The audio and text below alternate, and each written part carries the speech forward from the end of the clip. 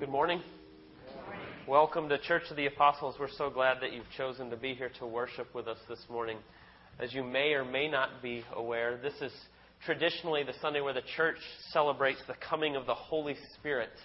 God's gracious gift to us that His Spirit comes and dwells inside of us. Those that have come to Him by faith alone in Christ, He now gives us His Spirit to be inside of us, to guide us, to show us, to lead us in all things.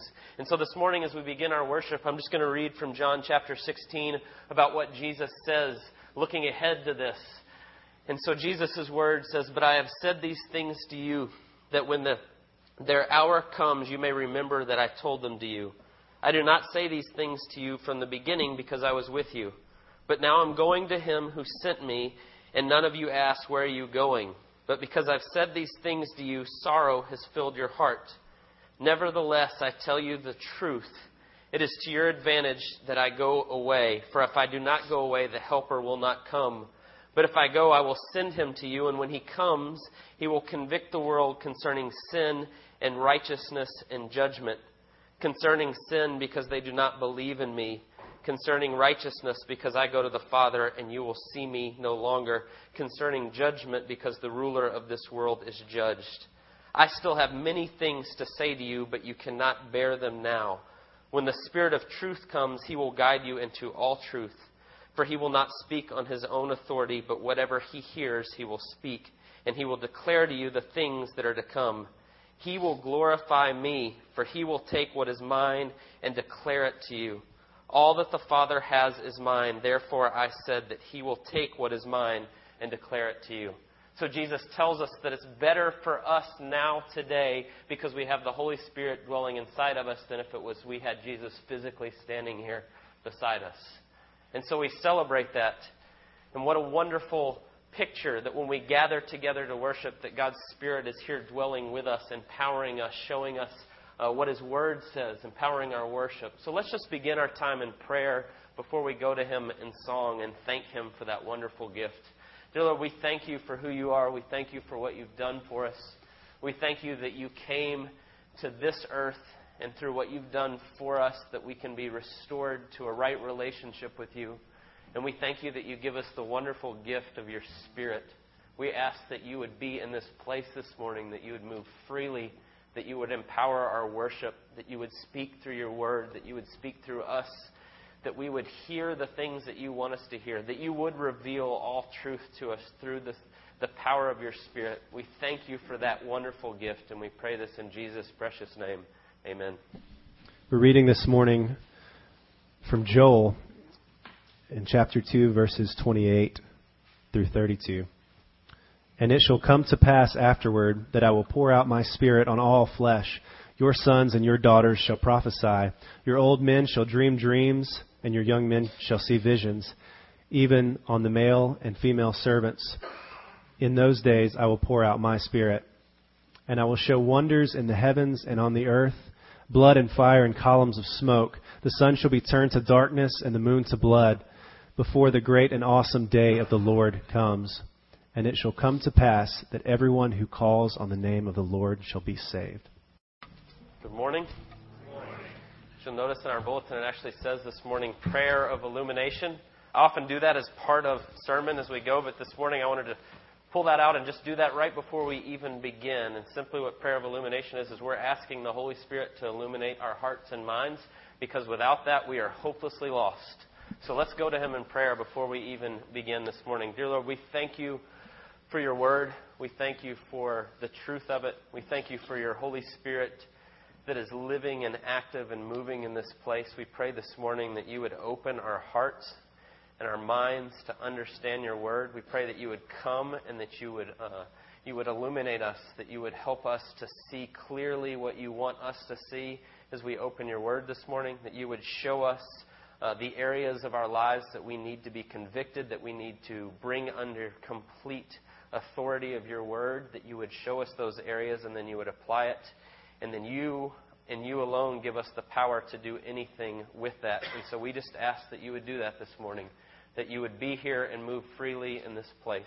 We thank You that You've promised that we can come to You before You asking for this, knowing that You are faithful to do so. So we do this morning, and we pray it in Jesus' precious name. Amen. So as we begin this morning, I was thinking of a conversation I had with my son, Asher, probably 2 months ago or so. We were talking about, if you've been around, you've heard, we're going to have a campus to Fidelis Christian School here at Church of the Apostles in the fall. And my son, Asher, will be in first grade, and we've been planning on him coming and being part of this new school campus here. And we were talking about it, and I said, you'll get to come, if you come to school here, you'll get to ride to work with me some days. I'll maybe take you some days, and we'll get to spend a little more time together. And you'll get to come to school at the church. And he seemed real excited about it. He seemed excited about riding with me, which made me feel good that he still would like that idea. But as we talked about those things and we kind of were going through it, he stopped and he asked me this really sweet question. He said, so if I come to school at the church, will they teach us about Jesus and the Bible? And I said, yeah, actually that will be part of it. And then he says this, that makes your heart well up. He goes, oh, so if I go there and I learn that, he said, so then I can grow up to be like you and tell people about Jesus. And so this thing, you're trying not to, you're fighting back tears and you're just all overwhelmed. And so he says that, and then he's thinking about it, and then he says, now, do you get paid for your job? You get money for it, right? And I said, yeah, that's right. And he said, so I can get my own place and buy as many Wii games as I want and play them all the time? And it's like, kind of brings you back down a little bit. We've still got some work to do on the discipleship aspect in our house. Not quite the priorities all together yet. But as I was thinking about that this morning and what Asher said, we see a very similar problem with the people of Israel. We're going to be in the book of Judges this morning. And what we see is a dividedness on what we're supposed to be about and letting the culture speak in and the voices that get louder and they get off on the side. And it made me think of it in Asher's little 6-year-old mind. That's exactly what was happening. Yeah, I'd like to tell people about Jesus, but what I'd really like to do is play some video games and get to buy as many games as I want and do those things. And so what we're going to see in Judges today is the same problem, but on a much more severe, larger level. And so if you've been with us, we're doing an overview of the Bible. Last week we got to Joshua. We got to the book of Joshua, and now here we are the next week moving on to Judges. So if you'll notice, we're picking up the pace a little bit on the overview. We spent a lot of time in Genesis and Exodus because of so many foundational things, but now we're kind of picking up the pace a little bit. But let me just give you a big picture of where we are and what we're talking about and kind of how we got there. But what we've been saying all along is the big picture is that God's made us to be in relationship with Him, to be all about Him. That's what we were made for. And we've exchanged that. We've sinned. We've decided to ignore God and the world He's created. That's what we keep saying. The way we define sin is ignoring God and His world. And in doing so, we've cut off that relationship. And so what we see all through Scripture, starting right when that first happens in Genesis 3, is God makes a promise that I'm going to fix this. I'm going to come and I'm going to restore our relationship that's broken because of your sin. And we saw that in Genesis 3:15. And then we moved ahead in Genesis and we saw in Genesis 12, God makes that same promise. And He starts to define it a little more clearly with Abraham in Genesis 12. And He promises Abraham 4 things. He says, I'm going to give you a great number of descendants. I'm going to give you a land. I'm going to make you into a great nation. And ultimately, I'm going to bless the world through your seed, which is the same promise He gives to Eve in Genesis 3. And so we're picking it up and we're following it through. And that's what we've been saying. That's the whole Old Testament. It's looking ahead to the promise that God has made and how He's going to fulfill all of it in Jesus Christ. But there's all these other parts of the promise along the way that unfold in the Old Testament. And that's what we've been following. And so what we've seen as we got to Exodus is that God gave Abraham a great number of descendants. He goes from one man and his wife to millions. And He gives them this great number. And then we saw in Exodus as they go out, He begins to form them into a nation, and He tells them how to worship God and how to come to Him and what it should look like and all these things. So He's starting to form the nation. And then last week when we got to Joshua, we see that God brings the people to the land that He's promised. And we saw as we read in Joshua 21 that God gave them the land and all that He promised He gave to them. And we saw that last week. And what we saw with Joshua last week was that it was God doing what He promised. It was God's doing that He was giving them the land. And so you get to the end of Joshua, and they've conquered all these great battles. God's done all this great stuff, even though the people they're going up against are more powerful and all these things. God delivers them over and over. And it gets to the end of Joshua and the beginning of Judges, and there's these final words about what they're to do. And Joshua says, we're going to divide the land up into the 12 tribes, and we're setting up this nation and all these promises. But you are supposed to go into the land and drive out all the idol worship and all those that have been there and all these horrible things that are there, and you need to do it completely. But when we get to Judges, what we come to find out is they didn't do it completely.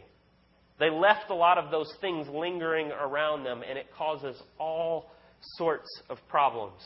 And what Judges is the cycle of how those things that they left there start to be integrated into their life, into who they are, and it messes everything up. And so they'll go along and they'll be doing pretty good, and then they'll fall into a bad way and they'll rebel against God, and then He will raise up a judge. A judge is a leader, often a military leader that God gives His Spirit, and they lead, and they pull them out, and they bring them back, and then they do it over again, and they do it over and over. And it's a mess. And so as we look at that big idea of Judges this morning, we're going to be in Judges chapter 2. Judges 1 and 2 is really a summary of all that happens in Judges, and then from then on there's a bunch of specific stories that kind of play that out for us. But since we're doing overview, we're just going to hit on Judges chapter 2 this morning, and we're going to look at verses 1 through 18. So let's read that together, and then we'll jump in and look at that and what it teaches us. So Judges 2, starting in verse 1. Now the angel of the Lord went up from Gilgal to Bochim, and he said, I brought you up from Egypt and brought you into the land I swore to give to your fathers. I said, I will never break my covenant with you, and you shall make no covenant with the inhabitants of this land. You shall break down their altars, but you have not obeyed my voice. What is this you have done? So now I say, I will not drive them out before you, but they shall become thorns in your sides, and their God shall be a snare to you. As soon as the angel of the Lord spoke these words to all the people of Israel, the people lifted up their voices and wept. And they called the name of that place Bochim, and they sacrificed there to the Lord. When Joshua dismissed the people of Israel went each to his inheritance to take possession of the land. And the people served the Lord all the days of Joshua and all the days of the elders who outlived Joshua, who had seen all the great work that the Lord had done for Israel.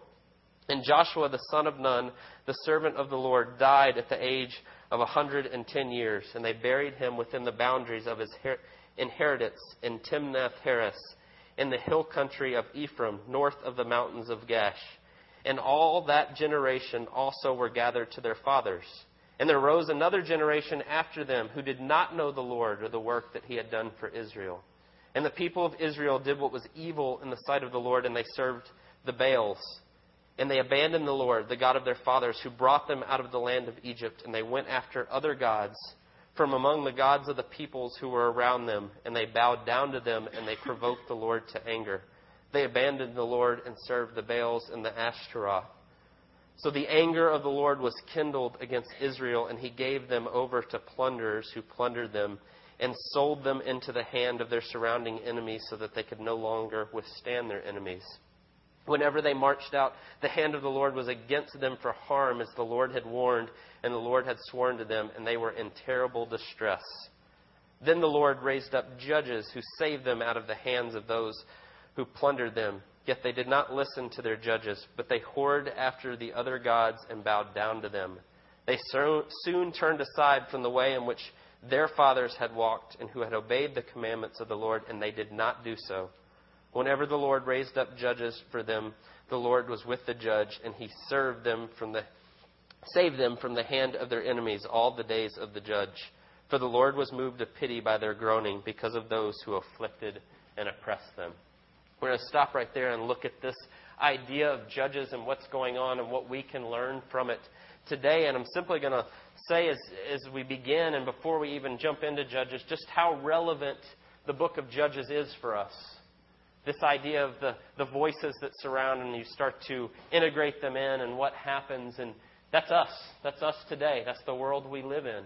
And so this is vitally relevant for all of us. Even though Judges takes place from right around 1400 years before Christ up to about 1050 BC. So a long time ago, but so vitally relevant to where we are today. And so the way we're going to look at it is we're just going to ask a couple of questions. The way I see it is there's a couple of problems here. So what are the two problems that we see? There's two problems we're going to look at that are identified here. And then third, simply, what's the answer? What's the answer to this? What was the answer for Israel, and what's the answer for us today? So let's do it that way. Let's ask first, what's the first problem? And we see it clearly in verses 1 through 4. If you look at that again with me. The angel of the Lord comes and he says, I brought you out of Egypt, and I brought you out of this land that I swore to give to your fathers. I will never break my covenant with you. I will not, and you shall not make a covenant with the inhabitants of the land. You shall break down their altars, but you have disobeyed my voice. He says, what is this you have done? So now I will not drive them out before you, but they will be thorns in your sides, and their God shall be a snare to you. And so what we get is, I sketched down different things this week, and one of the things I wrote down was incomplete obedience as part of the problem. But when we say incomplete obedience, that's really just disobedience. They didn't follow God completely. They didn't do what He said. They didn't follow His word all the way. Remember, God has called them out of Egypt. And when He brought them out of Egypt, He did all these wondrous signs and all these things, and He was showing that they're going to be my holy nation, set apart, different. I'm going to give Israel what true worship looks like, how to come to the true one God, the holy God, and how you're supposed to look, and what that's supposed to be like. And here He's going to set them up, and He says, you can't have anything to do with what's going on in that land because you are supposed to be different. You're supposed to be set apart to God. We talked about that last week. That's what holy means, being completely set apart to who God is. But they don't do that. And oftentimes we miss why this is so important when we talk about this, when we get into the book of Judges. Why it's so important that they drove out all things and got rid of all the idols and all of it. And part of the reason is what was going on in the land of Canaan when they were coming in and taking it. The level of sin was disgusting. It was awful. And God knew it, and He saw it, and He told them to make sure that you do not mix with any of this. Without going into too much detail of what was going on, I'm just going to read you a quick quote from one scholar, and he says it this way, just real briefly. Base sex worship was prevalent, and religious prostitution even commanded. Human sacrifice was common, and it was a frequent practice. In an effort to placate their gods, to kill young children and bury them in the foundation of a house or public building at the time of its construction. That was normal everyday life in the land that Israel was coming in to take. And so God says, you do not mix with that. You have nothing to do with these practices and what they're doing, and you drive them out, and you completely do so because you are to be a light to the world to show what it's like, what true worship is like. If you know anything about geography of the ancient world and where the land that God was giving them, it's today what's the Middle East. It's still a hugely contested area. But God set them up in what was essentially the main highway that connected all the kingdoms of the world. He set His people up in the middle with true worship and what it would look like so all the world would see who the true God is and how you come to Him. And so when they don't take that seriously and they start to mix with these other things, that's a serious, serious problem. It's kind of like you go to take a bath and you draw the bath and it's all ready, and then you take a great big handful of dirt and throw it in the middle and mix it up. Suddenly the bath's not worth anything. It's not good for washing or cleaning or anything. It's the same thing when they decide to let some of this stuff stay there and they start to assimilate and they start to bring it in. And so God tells them clearly, He says, what is this you've done? And in verse 3 He says, now I will not drive them out before you, but they shall become thorns in your sides, and their God shall be a snare to you. And that almost sounds kind of a little strange. Maybe, what's the deal with that? He's going to allow this now. And it goes back to what we talked about at the end of Deuteronomy. Remember the end of Deuteronomy, God says to Moses, tell the people, I set before you today blessings and curses. You follow me and you do what I say and things will go well. You don't follow me and there will be consequences to your sin. And so what God's doing and what He's telling them here is you've chosen to go after these other gods and do these things, so okay, I'm going to let you have it. Have their gods. Later on in Judges, they'll start to cry out, and God says, fine, cry out to the false gods that you've taken on. Why don't you cry to them? And so He allows the consequences to come in. And so what I want us to see, though, is when God does that in our lives and He allows the consequences to come in, that is ultimately loving. He's showing us what happens if we exchange His truth for a lie. He shows us where it ends. He allows us to see. There's a wonderful quote from C.S. Lewis. I often joke, whatever you can come up with, or however you try to say it, there's usually a quote from C.S. Lewis that says it better. He says it like this. He says, God whispers to us in our pleasures. He speaks to us in our conscience, but He shouts in our pains. It is His megaphone to rouse a deaf world. That God allows the consequences of our rebellion to come to turn us back to Him. And that's what He's telling them here. I'm going to allow these things to happen. I'm going to get your attention by allowing the consequences of what you've chosen. And so this first problem that we see is they leave the people in the land and they allow these things to be in there, and then these voices rise up and they start to listen to the voices that are surrounding more than they listen to God. They allow what the world says, where they are, to be louder than God's Word. And remember, that was the warning over and over from Moses and Joshua. Don't go anywhere without God's Word. You hold to what it says. You tell it over and over. You make sure you hold to that. And they start to not do that. And so I want us to think about that, about how relevant is that for us today. It's extremely relevant. It's the same thing that we're faced with each and every day, and it's this problem of our country, it's the problem of our world, it's the problem with the church in a lot of ways. I was trying to think of good examples, and there are so many that we could talk about on exactly this, where we let the common sense of the world stand over and above God's Word. And there were so many, and there's so many different issues, but there was one quote or one statistic that I read this week. It was from a survey a couple years ago, and I've read this before, but it struck me particularly hard this week as I read it. Of evangelical Christians, the Pew Forum for Religion does all these polls on what we believe and why we believe it and all those things. And they did a poll on evangelical Christians, those who believe that they're an evangelical Christian, and they asked the question, are there many ways to eternal life? 57% said yes. 57%. See, today the common sense answer is there's many ways. All ways are equally valid. That's what we hear a lot today. And so what that says, as I read that and thought about it, is that common sense that stands in direct opposition to God's Word and what it teaches has overtaken God's Word. We're listening to the voices of our culture more than we're listening to what God's Word says. That all ways are equally valid. And a lot of times that's trumpeted as all ways are equally valid, and that's really caring, and we're really tolerant when we say that, and that's a good thing, and we should just say all are equally the same. But what that's actually saying, and you may have heard me say this before, but what that's actually saying is that all ways are wrong and I'm right. I'm right to say, the way I see it, that everything's the same is the only way. And it's a very exclusive view. And often people who hold that view, it never crosses their mind. And if you point that out to them, they go, oh, no, I'm not saying that. I'm saying, well, yeah, actually, you're saying that everybody's wrong and that you've got it right. And even though religions as Islam or Buddhism are at direct odds with Christianity and the way we come to God, you're saying they're the same.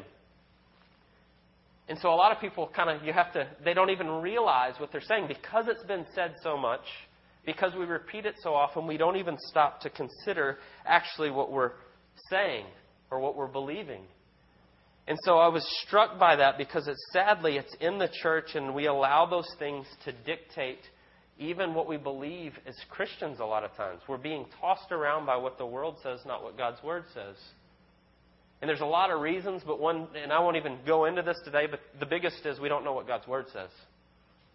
Because if we do, we know that that's wrong immediately because that's not what it teaches. But what happens is when the world is allowed to dictate, what happens is we end up with a church that's not about making disciples, which is what Jesus said, go make disciples of all nations, teaching them all that I've done, baptizing them in the name of the Father and the Son and the Holy Spirit. That is our mission as a church, is to go to make disciples of all nations.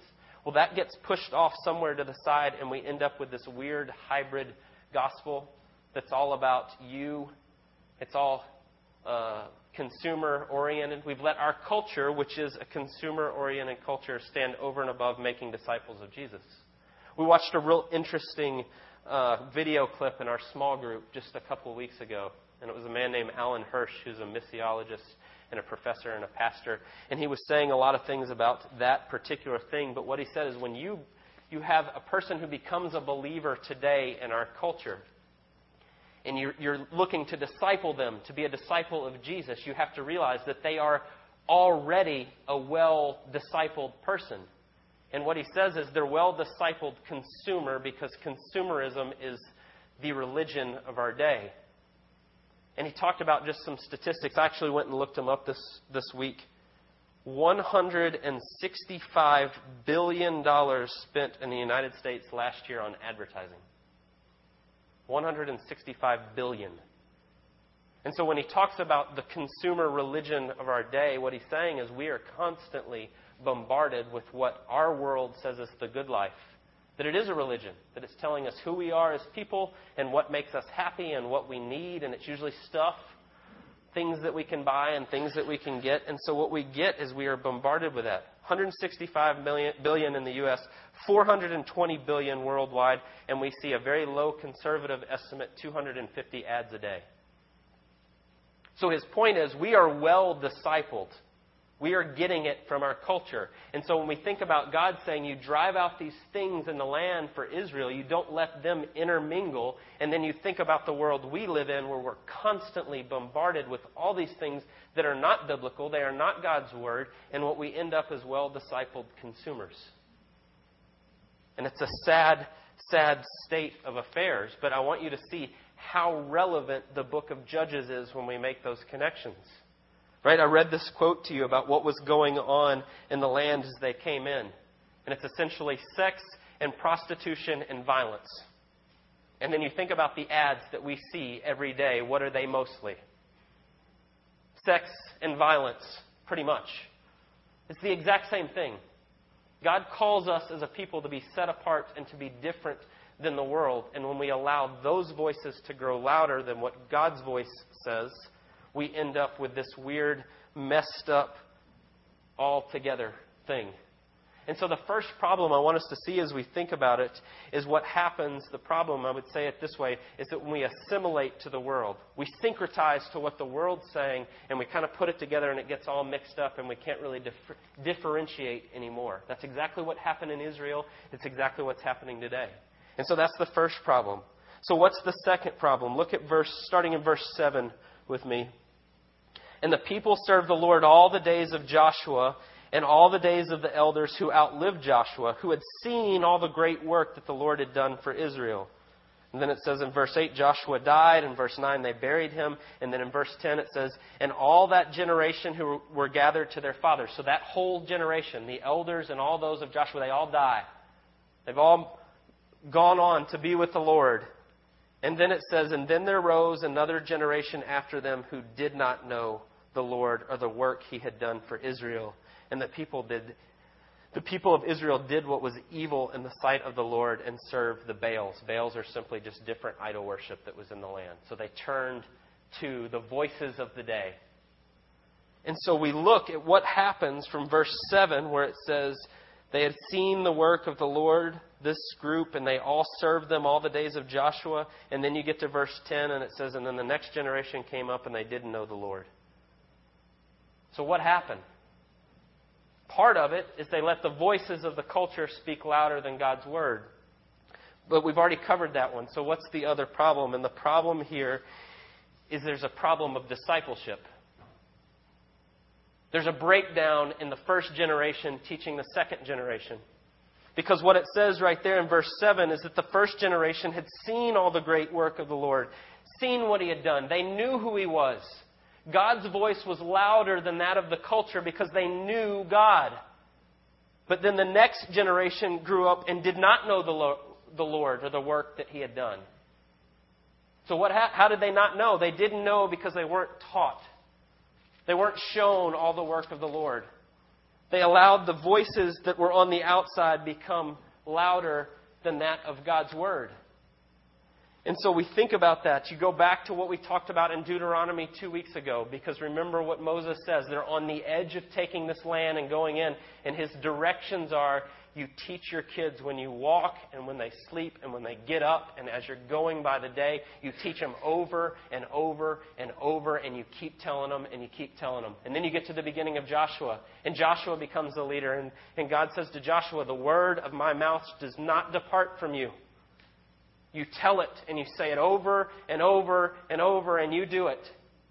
So somewhere along the line, all those exhortations, all those things about doing that didn't take hold.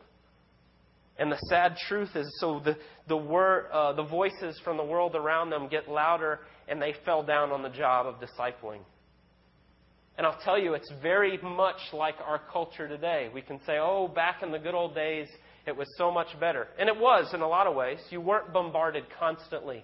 They weren't spending $165 billion on advertising 40 years ago. But the answer is, we need to do a better job of discipling. It's not sit around and go, oh, it was a lot better back then. What it means is we have to be more diligent about the way we disciple and care for the next generation. We can't just go, oh, well, it was better back then. The sad truth is people were just as sinful. It was the same problems. It's just we hid it a little better. It wasn't so prevalent in our face as it is now, which means we need to do a better job of discipling. Because the sad truth is what happens when we don't is verse 12 and 13. And they abandoned the Lord and the God of their fathers who had brought them out of the land of Egypt. And they went after other gods and among the gods of the people who were around them, and they bowed down to them, and they provoked the Lord to anger. They turned to the idols of the day. And that's happening in droves right now, today, where we are. That's why we have churches meeting in basketball arenas with 40,000 people with a false gospel. You can have your best life now. It's all about your health and wealth and what you want, and we'll tag right up with the consumer culture, and we'll make the gospel fit into that, and we'll get tons of people in.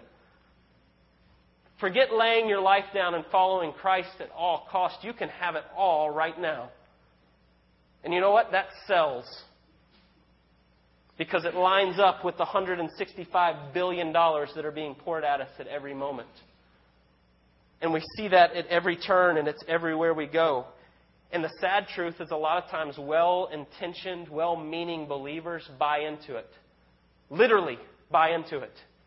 Right? We allow that to be what we're all about. And we teach our kids, and oftentimes we teach our kids by no doing of our own. It's benign neglect.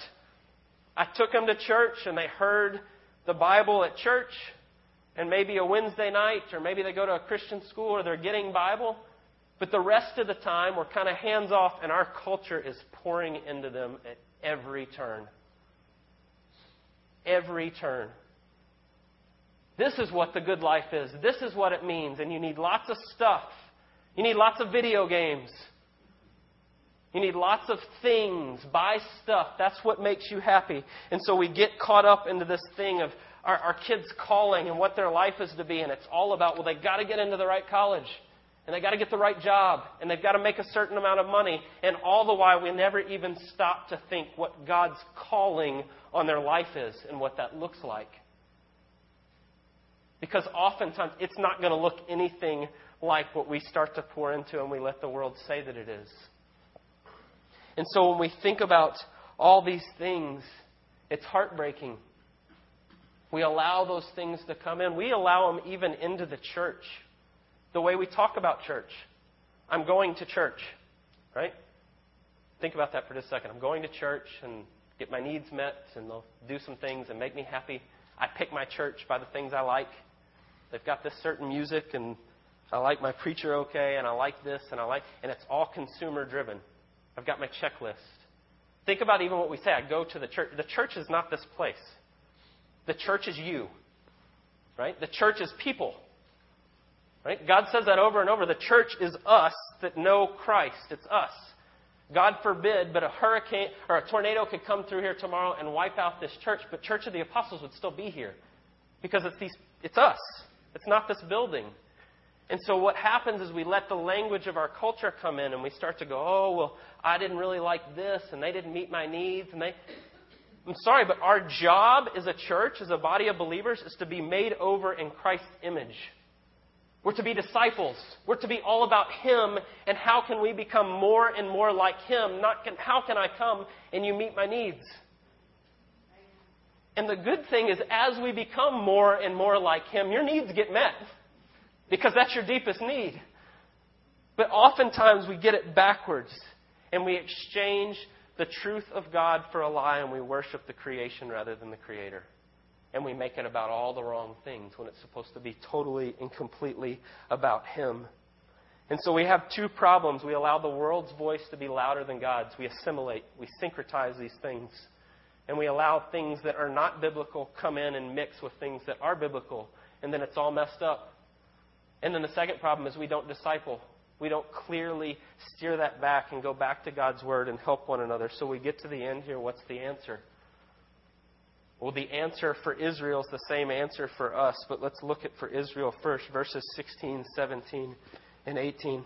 Then the Lord raised up judges who saved them out of the hand of those who plundered them. Yet they did not listen to their judges, for they whored after the gods and bowed down to them. They soon turned aside from the way in which their fathers had walked, who had obeyed the commandments of the Lord, and they did not do so.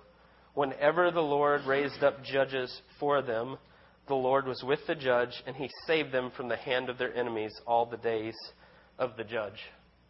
And so what's the answer? The answer for Israel is that God saves them from themselves. He sends a judge that's full of His Spirit. Remember, Old Testament, the Holy Spirit is moving and working a little differently.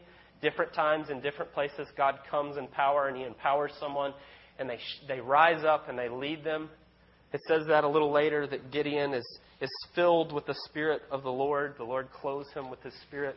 And you see that over and over. And He brings them out despite sinful, messed up, whining, complaining, running after idols people. God comes down and He saves them from themselves with the judges, with the leaders that He raises up. And so that's how He does it. And they go around in cycles with that. Well, what about us? What about us today? We don't have judges today. Does that mean we're looking for the next great president? The next great politician? No. But it is the same way. See, God sent us, the judge, the greatest judge, the ultimate judge, to do the same thing for us. Romans 5 says it better than I can say it. But God shows His love for us, and that while we were sinners, Christ died for us. Therefore, we have now been justified by His blood. Much more shall we be saved by Him from the wrath of God. For if while we were enemies, we were reconciled to God by the death of His Son, much more now that we are reconciled shall we be saved by His life. More than that, we also rejoice in God through our Lord Jesus Christ, through whom we now have received reconciliation. And so the answer is that God saves us from ourselves through Jesus. It's the only way we break out of this. And so when we talk about the problems and we say there's a breakdown in discipleship, yes, part of the answer is discipleship. But discipleship has to always be pointing to Christ and what He's done for us. It can't be, let me give you some rules that you follow, now do these things and everything will be all right. It's let me show you my Savior so that you can know Him. The center of our discipleship has to be Christ. And so, yes, it's seeing God greater than the world and the voices of the world, but the only way we ever see God as greater is through what Christ has done for us. Yes, it's encouraging one another and coming alongside and saying those things, but it has to be completely and totally rooted in the gospel of Jesus and the way that He saves us from ourselves, doing what we can't do for ourselves on our behalf in any other way. It doesn't work. See, I said in the Old Testament, the Holy Spirit comes on these judges in these different places and at different times. We'll see when we see Christ and we put our faith in Him, and the only way we do that is through the Holy Spirit. He then gives us the Holy Spirit in full, and we are filled, and He begins to regenerate and renew and make us over, and that is the answer. Through Christ alone, by His Spirit moving in us, showing us the beauty of who He is and what He's done for us. And so we cling to Him, and we teach, and we guide, and we talk, and we exhort, and we disciple, and we do all of it in the power of the Spirit to pointing to who Christ is and what He's done. And that's the only way we can do it. Because when we seek Him and we really run after Him and we really look for His beauty and His majesty and the fullness of His splendor, all the other voices get quiet. They start to go away. And they go away because you start to see them as what they are, which is temporal things that have no eternal value. And you begin to see Christ as He is, which is infinitely valuable. And it changes us. And so that's our prayer, that we'd be a people that seek to value Christ above all else. Nothing else. Let's pray. Dear Lord, we thank You for Your word. We thank You for the way You teach us and the trials and the tribulations of this dark period so long ago, that You still were showing us Your grace and Your mercy and the way You're moving and the way You pull us out, the way You save us from ourselves. We thank You that yet while we were sinners, You came and did what we couldn't do for us. We pray that we would each day seek to see You more clearly, that Your face would shine above all else, that all other voices would fade away, and You would be infinitely beautiful above all else. We thank You for what You do for us, and we pray it in Jesus' name. Amen.